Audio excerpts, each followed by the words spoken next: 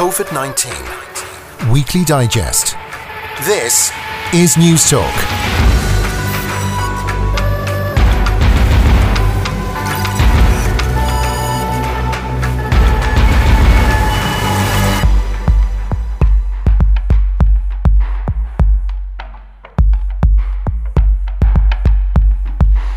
Hello and welcome to the Weekly Digest here on News Talk. I'm Shane Beattie, and over the next hour we look back at the week that was in the world of COVID-19. It's Friday night and we've just had the latest official COVID-19 figures confirmed by the Department of Health.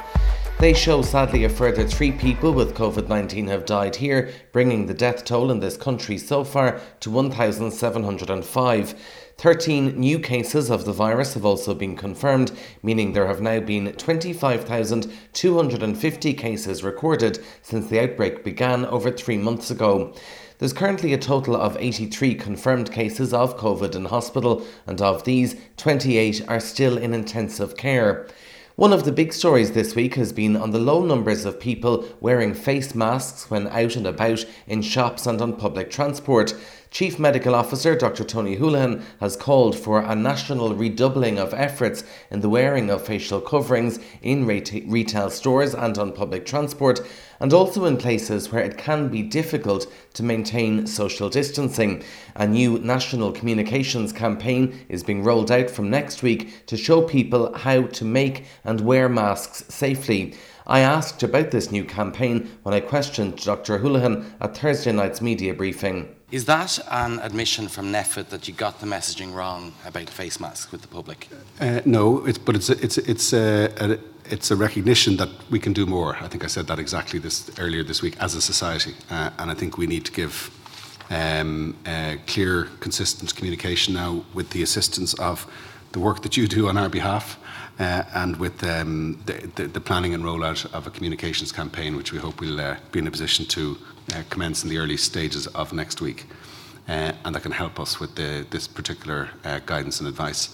And what we've seen, even though we have not changed our position, we've not changed our advice, you haven't ever, since we adopted this advice, heard us give a different message in relation to that advice as to what we recommend to the public. It still is the case that we recommend face coverings in community settings for situations where physical distancing is a challenge. That's for use on public transport and in indoor settings, particularly retail settings. And that's continued to be our advice, and so that the advice hasn't changed. Well, it may be only June, but already attention is turning to the return of schools in late August and concerns from parents over what will happen. There was definitely disappointing news for some parents when it emerged this week that primary school students could only return to school 1 day a week if the 2-metre rule is kept in place, while students in secondary school could only go to school twice a week.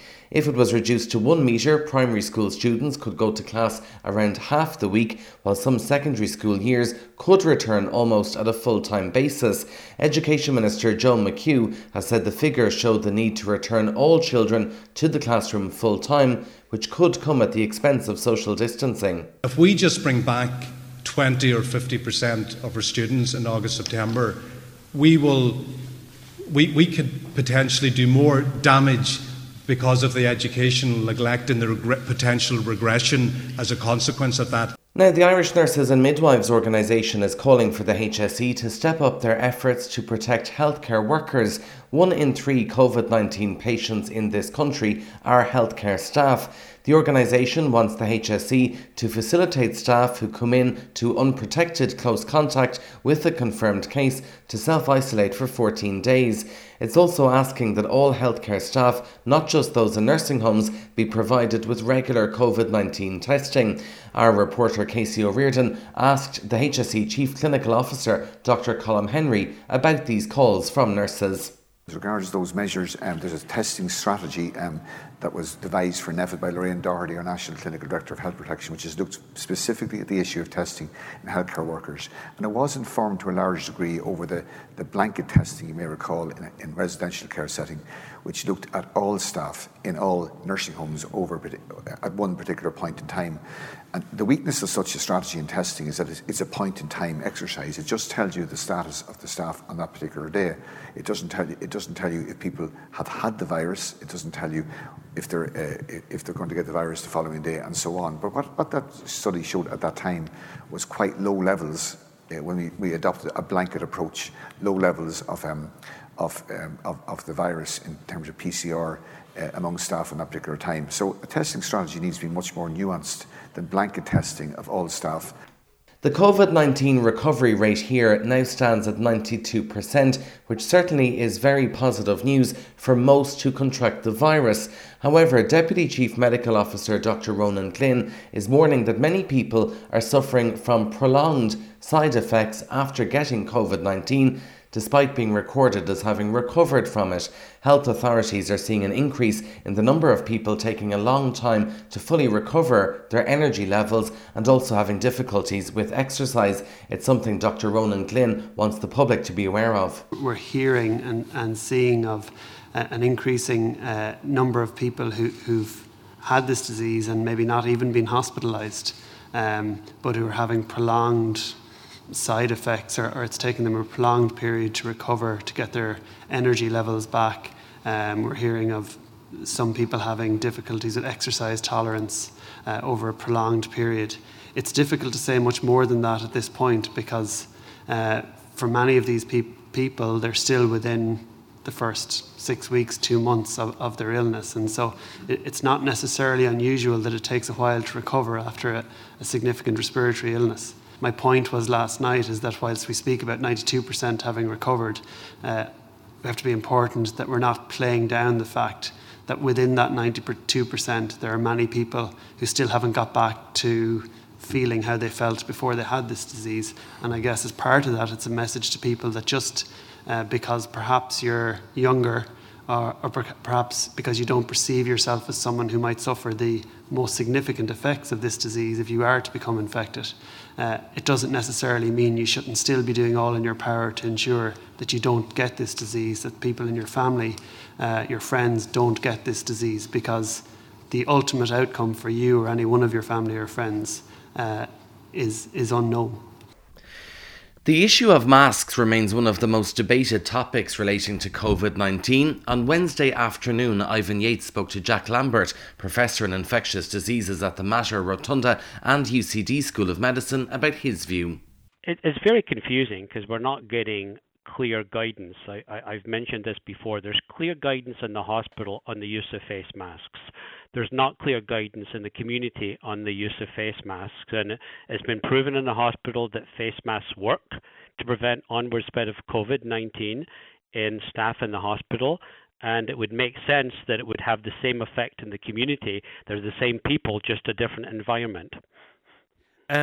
But is there not masks and masks insofar as that in hospital you've proper PPE gear? In other words, it's up to a certain standard. It's almost like an industrial mask, and obviously it's a no-brainer for health workers and so on. But then you see people going around with cloth masks and scarves and so on. What's the guidance on that? Well, the thing is that, look, it's a totally different scenario. If you're in the hospital in a isolation room for 12 hours with somebody who's known COVID positive and they're aerosolizing and coughing, you want the highest standard mask.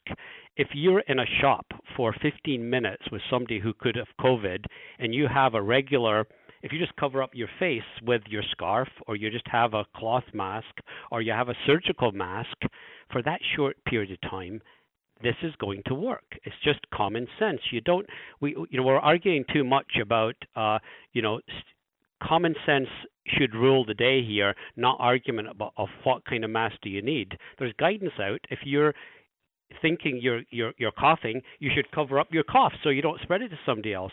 What's the difference between that and putting a scarf in your face, putting a cloth mask in your face, putting a surgical mask in your face? It's the same concept. So what you're saying is that any time, because I thought it had to be I wear masks in certain occasions. I wouldn't wear it out walking, but, when I'm entirely on my own, and I feel kind of, what is the point if I'm not near anyone? But on public transport, especially if it's crowded and someone was coughing beside me, I would wear one. But I wear those kind of triple layered ones, which you can buy, from good sources, as opposed to someone doing a bit of a rag.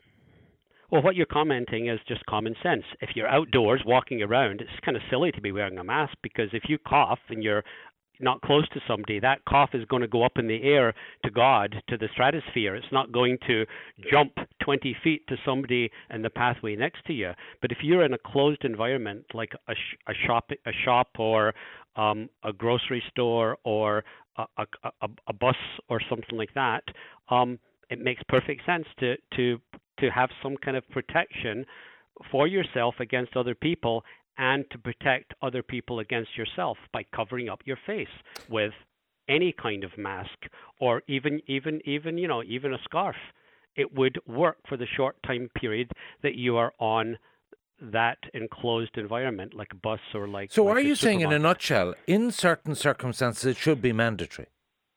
I think it should be. I mean, we're placing all this emphasis on social distancing, which isn't practical in most situations, and it's actually not practical. How can you open up companies? How can you open up supermarkets? How can you open up restaurants? How can you open up the city to public transportation if 80% of the facilities can't be used because of social distancing? I think the major thing that makes a difference to me, as far as I'm concerned, is a face mask is number one, social distancing is number two, and hand washing is number three. All three of them are important, but by putting all this emphasis on social distancing at the expense of face masks and all these other things, I think is a mistake.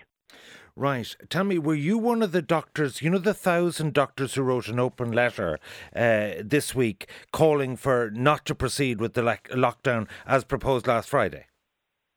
Not to close with opening up the lockdown. Is that? Yes, yes. Right. And I did sign that document, basically saying that we should make sure we have all of our ducks in a row, so that when we do open up the lockdown, we won't go back into lockdown a second time. We'd have everything in all of our ducks in a row. We'd have recommendations on face masks. We'd have recommendations on isolation. We'd have rapid testing available if somebody has symptoms.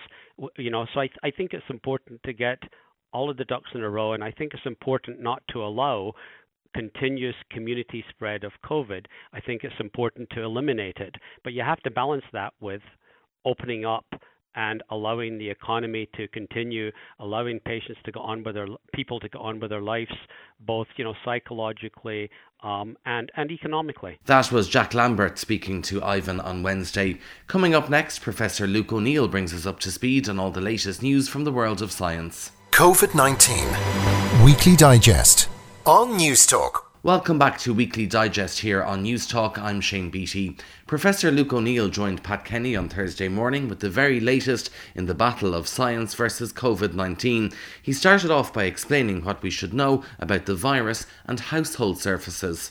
Yeah, there's kind of good news on this one, Pat, in a sense. So again, great science going on. So they wanted to ask a very simple question. How dangerous are surfaces? And we're all told to keep our surfaces clean, obviously, and wipe them down and all the rest of it. 21 different houses were studied with one infected person in each house. That's a reasonable number.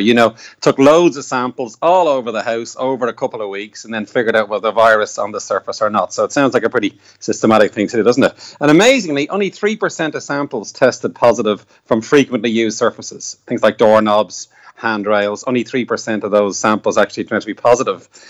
More importantly, toilets. It turned out there was 15% of samples taken from those places were positive. And drains, interesting. Remember our discussion last week about sewage? Drain samples were positive. But amazingly, there wasn't that much virus detected on surfaces. Now, there was some, obviously, so we still need to wipe them down. But it means you need to be less worried about surfaces, I guess, is the bottom line from that study. Yeah.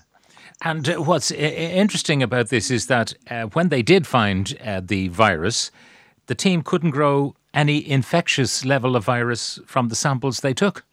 Yeah, exactly, which is even more striking. Does that mean that surfaces aren't harmful at all, kind of? Yeah, that could be because the level was a bit low and the way they grew it wasn't optimal, maybe. So we do think surfaces still pose some threat.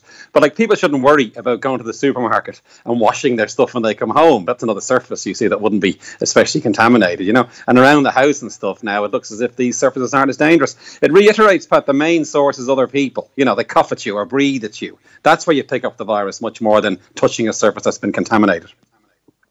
Okay, and that brings us to places where people might be coughing and sneezing at you, and one of those would be in the middle of a riot. Explain. Yeah, this is striking stuff, Pat. Now, as you know, America is in turmoil, and the big fear. And yesterday, I was onto a friend of mine at NIH. They're really worried about a massive second surge in America for all kinds of reasons. One is the opening of the economy being too fast, but a big worry are these protests, because what's happening is the police go in and they use tear gas and pepper spray. This is called the Miami model, by the way. I've read a bit about this. So after 9/11, the police got more militant there, and they would go in with full riot gear. They'd spray tear gas on people, use pepper spray and rubber bullets. Guess what tear gas does? Huge irritation for the airways. People take their masks off, start coughing and spluttering. And they're worried now that action of the police will actually spread this virus even more. Because first it makes you cough and sneeze. If you were wearing your mask, that would provide some protection. But of course, you can't breathe because you're suffocated by this stuff in the air. So in order to get more air into your lungs, you whip your mask off, thereby doubling the risk from the people around you who are coughing and sneezing from the tear gas. Yeah, people say tear gas should be banned, Pat. It's actually a chemical weapon. Like, they call it a chemical weapon, strangely, kind of. So, and it's extremely irritating, and you're quite right. Now, the thing to say is, they're saying that these protests, obviously, they're very important, and we support them. If you keep 2 meters apart and wear a mask, the risk is low if you go on a protest, because you're outdoors, which, as we've always said, is a big risk decreaser. But it's when the police go in and start corralling people together, there's more risk of spread there. The tear gas irritates them awfully. And then even worse, Pat, when they arrest the people and put them in the back of wagons, again, there's a risk of exposure. So there's a big concern that the police action actually is going to make this virus spread even more in the US. And the numbers are terrifying, Pat. In Arizona, they're getting 1,000 deaths a day at the moment. California, Texas, Florida, the numbers are going up hugely in these places. Now, they were going up anyway because of the opening up of those economies. So remember, if you open up too fast, you get a surge. Massive surge is happening in these states in America at the moment because of opening up too quickly, combined with the protests, I guess. And it seems they're persisting with the opening up. I mean, they're not reversing in spite of the evidence. Well, it's terrifying. That the pressure there was to open up the economy, as we have everywhere, including in Ireland. The pressure was to get the economy back to the way it was. That was especially evident in the US, and they were really pressing hard. They ignored all the guidelines, basically, that the CDC had issued about when you should open up, were completely ignored by many states, you see. So there's all these pockets now where this virus is climbing the whole time in the US. The worry, Pat, as well, is that this is a shocking thing yesterday. This could be as bad as the 1918 pandemic now, with the growing number of cases that are happening. It's not under control yet in many places around the world. So this virus could, be in the same league as that one that people always warn about. Now, if you were going to migrate to a country where you wanted to be safe, you get yourself checked, you don't have any trace of COVID-19 in your body, and you say, I want to go to the safest place on earth so that I don't catch it, where would I go? Because Forbes has had a look at this. Yeah, this is the really good study of it. So Forbes, now people often criticise Forbes for various things, but putting that to one side, they've done a massive analysis of every single country in the world using 130 different parameters. This is everything from, monitoring, testing, tracing, the hospitals, the economy, the strength of the economy. All this goes into a big sort of a algorithm, I guess, and it spits out a league table. And number one is Switzerland. That's seen as the most successful country when it comes to handling COVID-19. Number two is Germany. They're top of the class, if you like, based on a very sort of systematic analysis. Of course, everybody says, what about Ireland? We're not doing too bad, but we're number 38, which actually isn't too bad because kind of like, in the top third, I guess, of all these countries. The UK is way down at 68. They're doing really badly. Sweden is 65. And that just shows you, the Scandinavian countries are in the top 10. So in other words, Sweden, this is evidence Sweden got it wrong, basically. We know the UK got it badly wrong, and Ireland is kind of doing all right. Not as good as Switzerland and Germany, but doing okay. Yeah. Now, the US at the moment is at number 58, just behind Romania, 2 places ahead of Russia. Not the company that they wanted to keep, I suppose. But then we know that the numbers they have told us are not accurate numbers, number one, because nursing home deaths and deaths at home are not being totally counted. So I don't know whether Forbes factored all of that in. But just going through the top 10, as you mentioned, Switzerland, Germany, 3 Israel, 4 Singapore, 5 Japan, 6 Austria, 7 China, 8 Australia, 9 New Zealand. I would have thought that's the place to go, number one. But anyway, that's what they say. And South Korea is, I think, number 11. Now, this will be changing, of course. That's the problem. Indeed. I mean, this is a ranking in the moment. Now, if we are fighting COVID-19, where does the moo cow come in? Well, now this is, by the way, Pat, before we finish, guess what all those countries have in common? They wear masks, okay? So if you want to get in the top 10, you better wear masks, you know?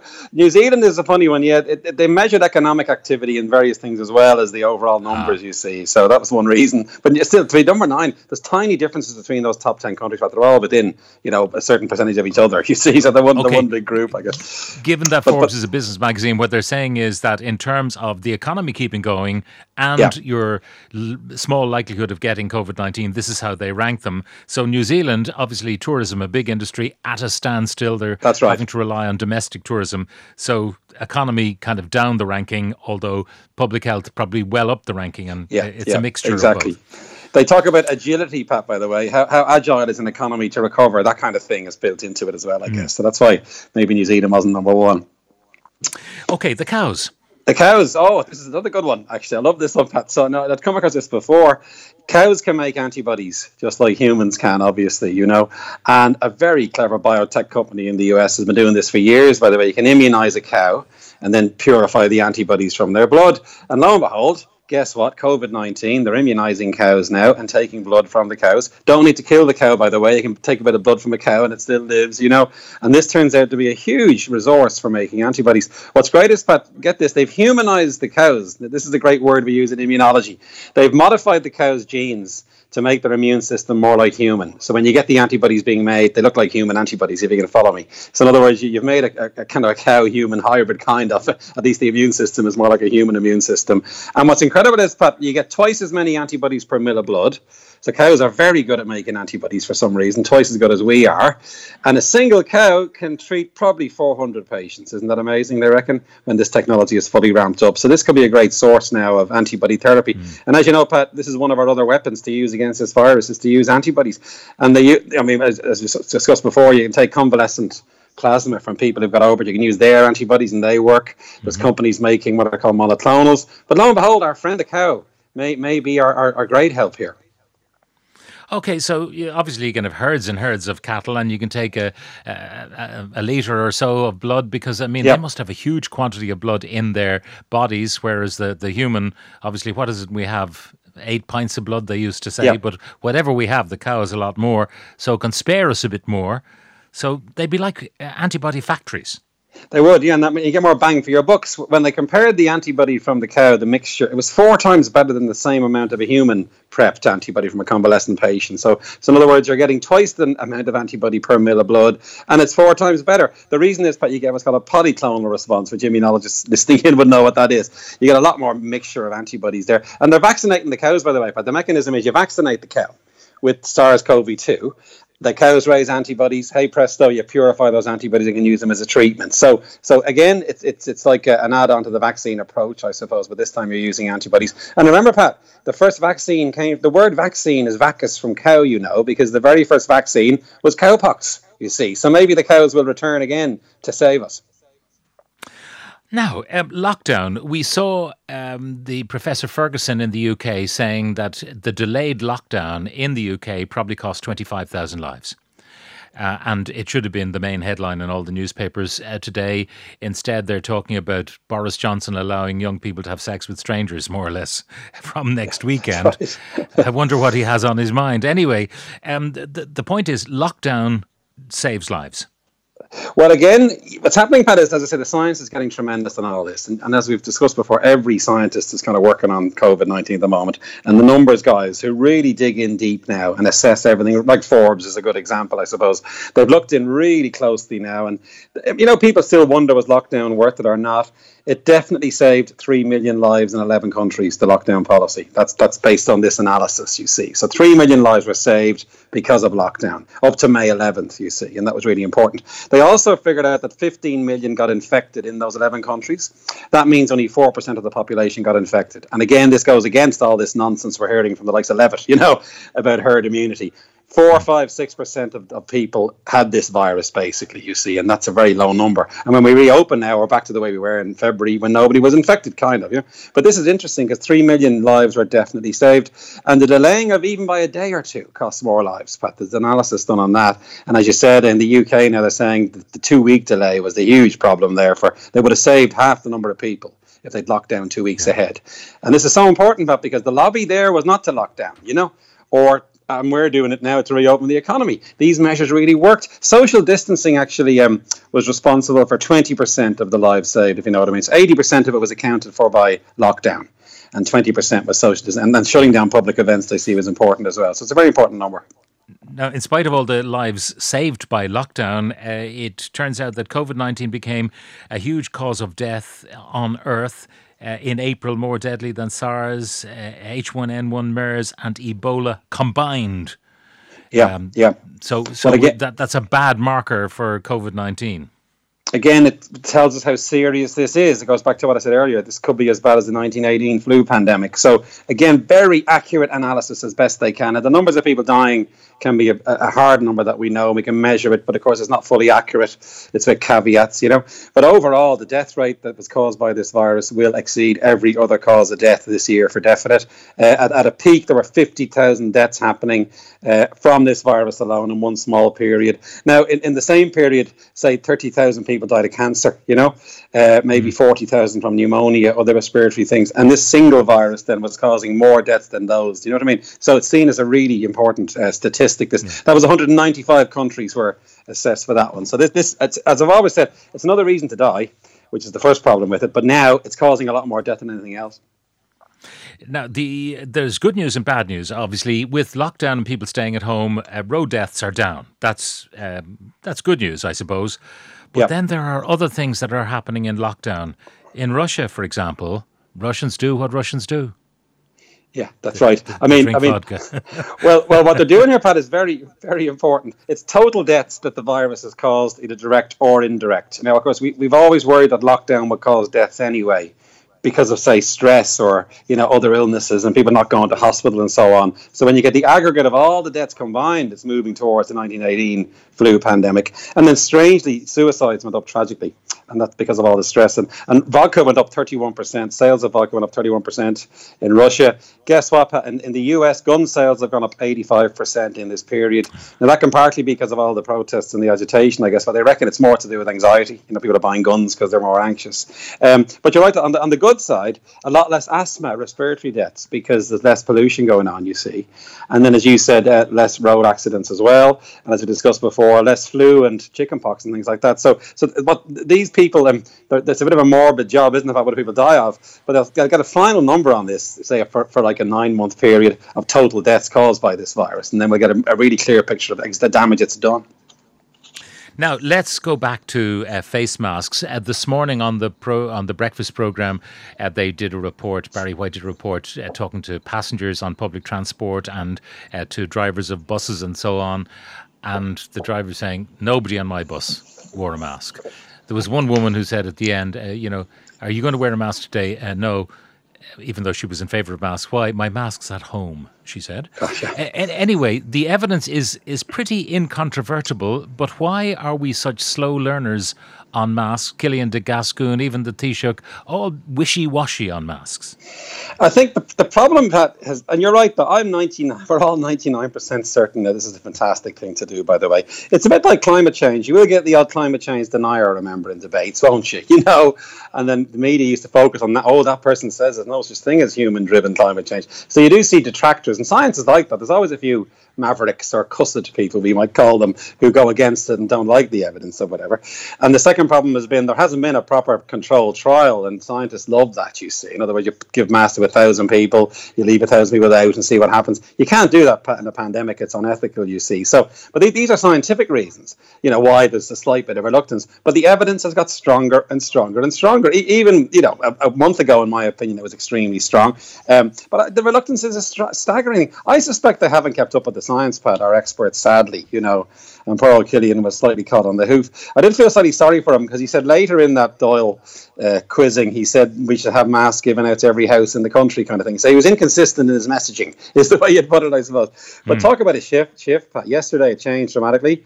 The Taoiseach himself advocates masks. The Gascoigne is advocating them again. So I think it's getting through in the end, and we're going to see more and more of this, basically. When I interviewed the Taoiseach in government buildings last Friday for transmission on Virgin Media at 9 o'clock on Friday night, I pushed him on masks, and he did not rule out bringing in regulation for the wearing of masks on public transport. So he was beginning to shift his position, because it's not really fair to say to people, why don't you wear a bit of an L mask there, a bit of face covering? So you get two people on the bus wearing masks, and the rest of them theoretically coughing and spluttering at the two unfortunates. And of course, it's the people who are wearing the masks who are protecting the other people if the people wearing the masks have COVID. If the other people, my mask protects you, your mask protects me. It's become it's a difficult one. It's a hot topic, fact, because the one thing people come at me, through Twitter and so on, is how dare you insist we should wear a mask? This isn't a police state, so you get that kind of side of it. I think, and it might be hard to make it compulsory. I would definitely make it a condition of travel on public transport like the UK has done. It's just called a condition of travel. You can't get on the bus with a gun, nor can you get on the bus without a mask, say. Now, that would help, because now there's more people wearing masks out there, and it gets more sort of natural to see people in masks, and that might facilitate this a bit. It might be hard to make it mandated in shops and supermarkets. That might be hard to police. I think a first step should definitely be make it a condition of travel on public transport, because the evidence is so compelling. But again, this week, Pat, there was a study in Germany. They had two parts of Germany side by side. One introduced masks in April, one didn't. Guess what? The one in April, the cases plateaued in the place where and the only difference in those two regions was the instruction to wear masks, you see. So another great study, Pat, another fear was if you wear masks, you're going to be a bit more relaxed, say. It's the opposite, it turns out. People with masks on are more aware. Paradoxically, they stay away from others more. Maybe others are staying away from them partly, but certainly social distancing is actually enhanced by mask wearing, you see. So that's that one knocked on the head. And the problem was, it was all based on opinion, and, the science was a bit loose, or not done properly. I mean, Killian was writing away, but he wasn't so much saying there's evidence against. He's just saying there wasn't any evidence for, which often scientists say, you see. So that was okay. But the public get the message, there's no evidence, So you got to be very careful how you explain this. And it is a public information challenge now in getting the message out. And the Taoiseach did say yesterday there will now be proper instructions, videos and so on, how to wear a mask and what types of masks to wear. And we've got to get that soon now, so people actually know how to perform with masks.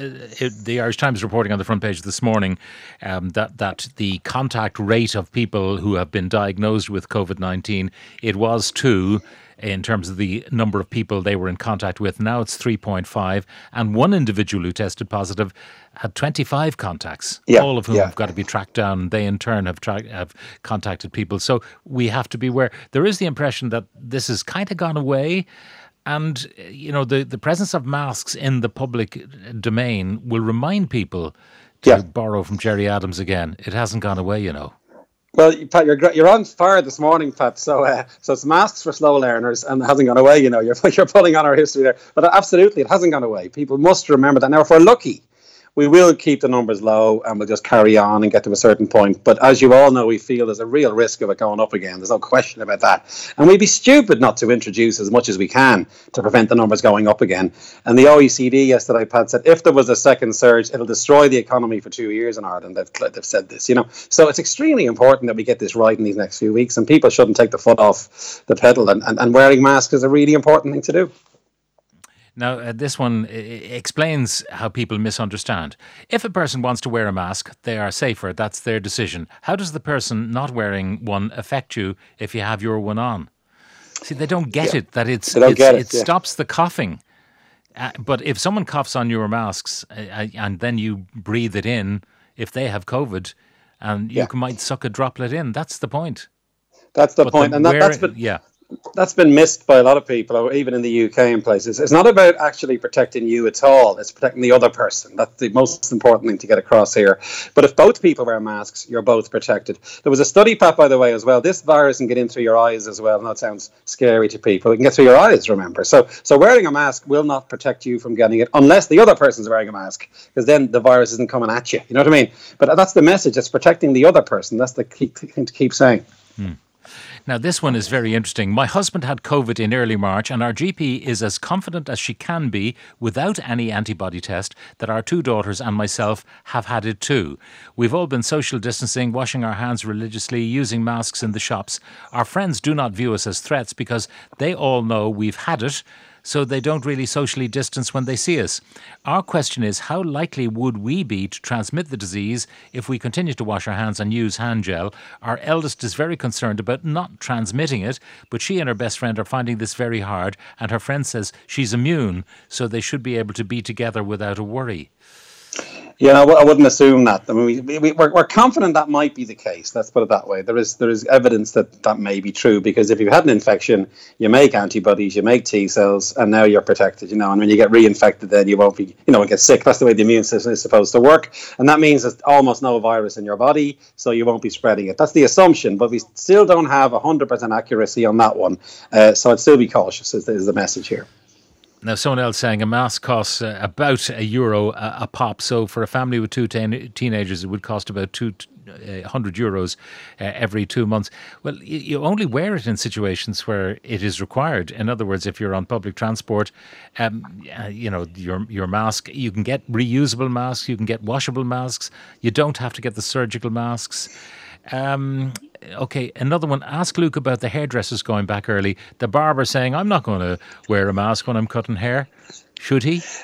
He should, for definite. Yeah, no, I think it's okay, in my opinion on this one, and I've spoken to in other countries, hairdressers have opened or have had. So, again, it's all about, time, contact with people. The sooner you get out, the better. So if you go to your barber, be in there for 5-10 minutes, I say, and then wear masks, absolutely, because that's a source as well. I wouldn't be going near any hairdresser or barber unless they were wearing masks, for definite, because again, they could be a source of infection, and you'll be with them for a period of time in reasonably close contact, so therefore you're at risk of being infected.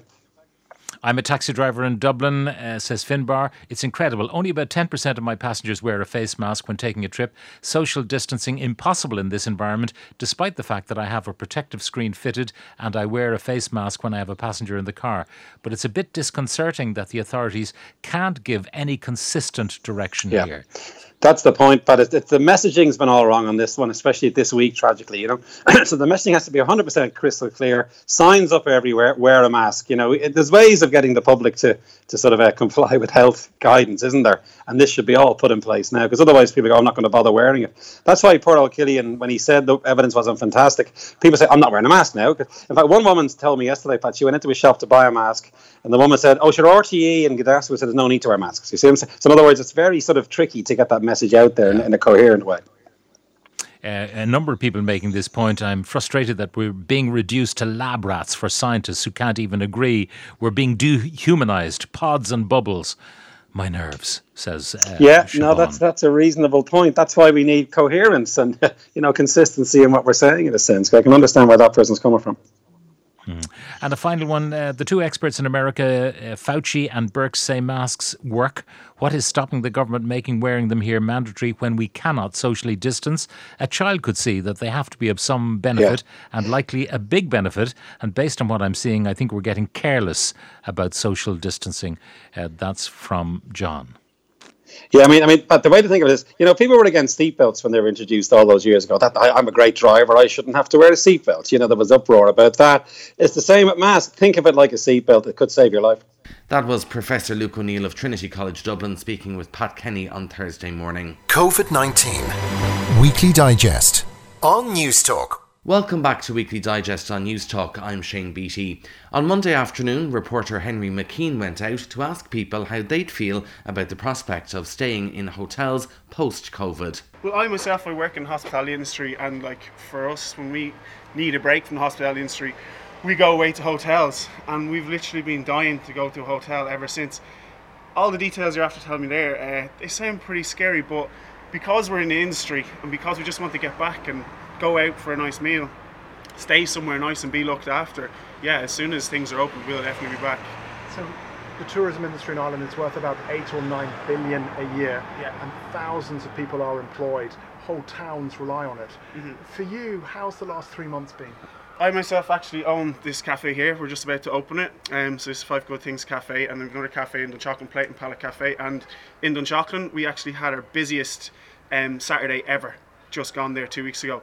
So because we're out in the commuter belt, people who would have been in and out of town having their food and their coffee in town are now at home, working from home, and they're sitting there and they're going, right, where are we going locally? So I'd say we've definitely gained customers over the last while because of it, but we're just thinking about the businesses all around us and trying to give everyone a hand, and it's the small producers that we're trying to pay.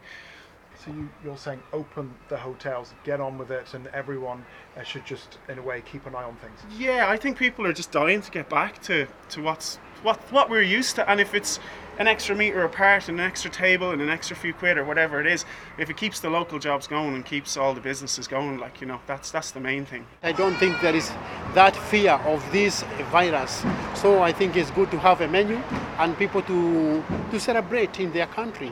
I'd rather just stay in Ireland at the moment. So you wouldn't like to go abroad right now? No, rather stay here where it's safe instead of putting people in danger. Would you go to an Irish hotel? Would you go away for a long weekend? Unless it's necessary for me to, no. I think a lot of the restrictions that are going to come in are going to be impossible to police, and I think that they may, for the first while, be, really gung-ho about making sure they're adhered to, but I don't think they're feasible. I mean, 2 metre distance dancing at a wedding. Well, you could do it. It wouldn't be very romantic. You could do it. Well, oh, you mean the couples? You'd be better off having it out in your own back garden. I maybe go away once a year. Where do you normally go? Lanzarote. And this year, no Lanzarote, even though the Spanish want you back and they say if you do get sick, they'll pay for your accommodation. I don't know. We were supposed to go 2 weeks ago, and we rescheduled it till October because we felt we wouldn't get our money back. We're going to try and go in October. Personally, I'm probably not ready to go back. I can't imagine the service would be very personal. And hard to keep everything clean. I mean, okay, the toilet in your room, fair enough, but the toilets in the public areas, is somebody going to clean them every time we use them?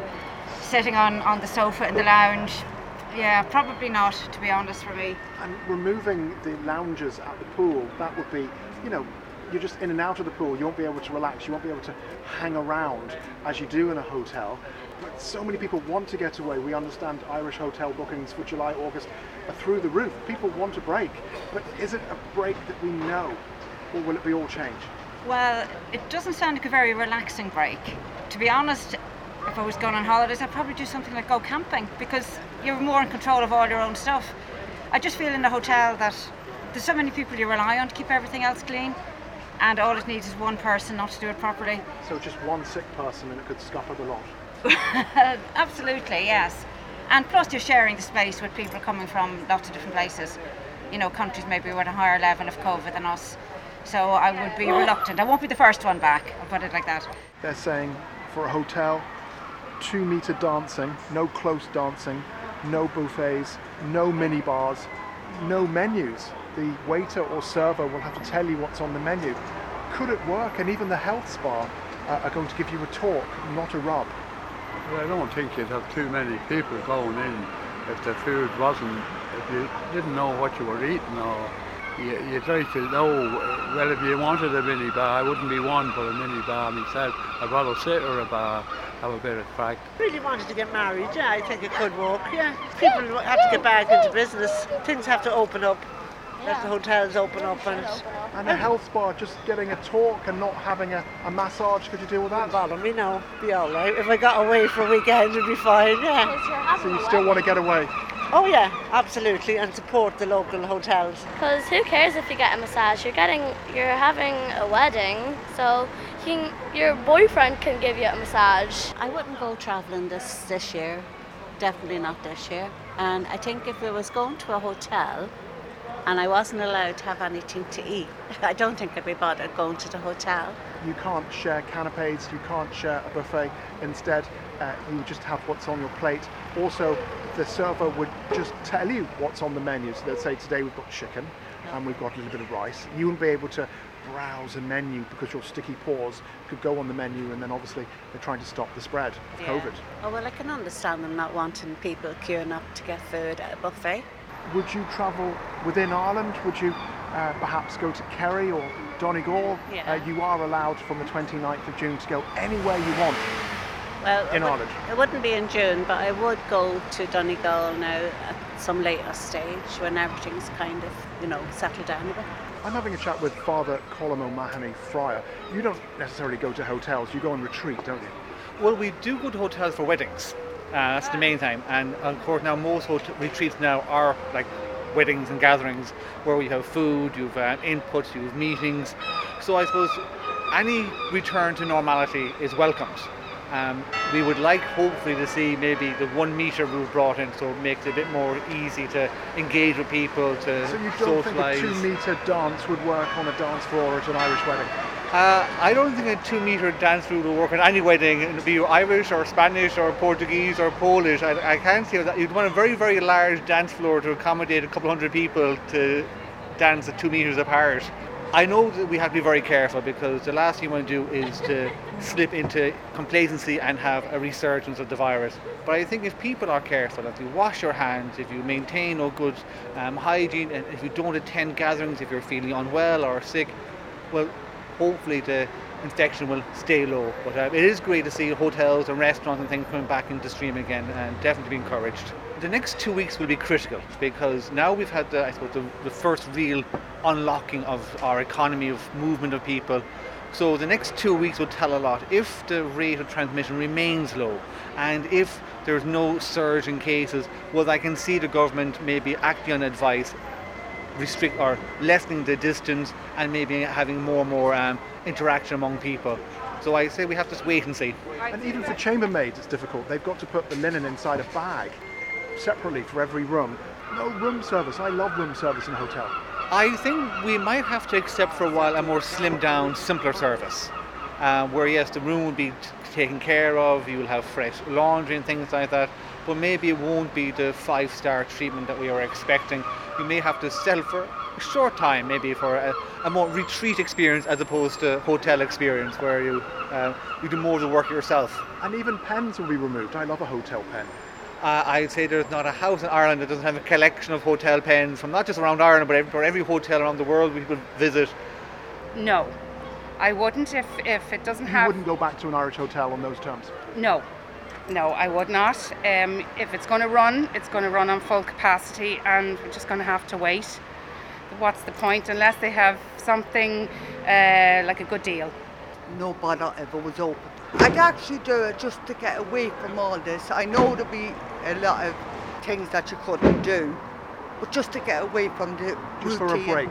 Yeah, just for away from this, everybody telling you what to do. You can't go in here and you can't go in there. Just, even though you'd be doing it, it's still there, but it's a different place. So you'd still be social isolating. For example, no breakfast in bed. Could you live with that? Look, no breakfast in bed. Don't like breakfast in bed.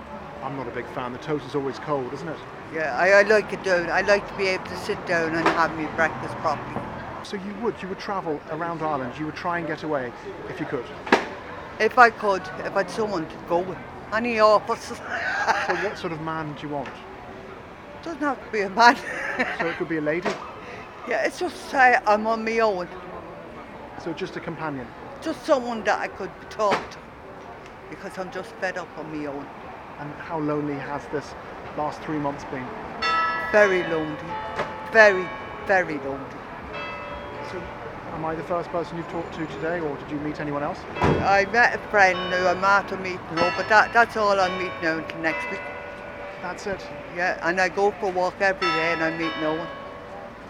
So I don't, it's like a mug, and I think I'm going mad. But I'm just tired of a whole lot of it. I just want someone to talk to. That report from our reporter Henry McKean. As always, we'll continue to bring you updates as they happen on News Talk, but be sure to subscribe to this podcast on the Go Loud app or wherever you get your podcast from, and you can submit your questions or comments to covidquestions@newstalk.com. Until next week, from me, Shane Beattie, bye bye and take care.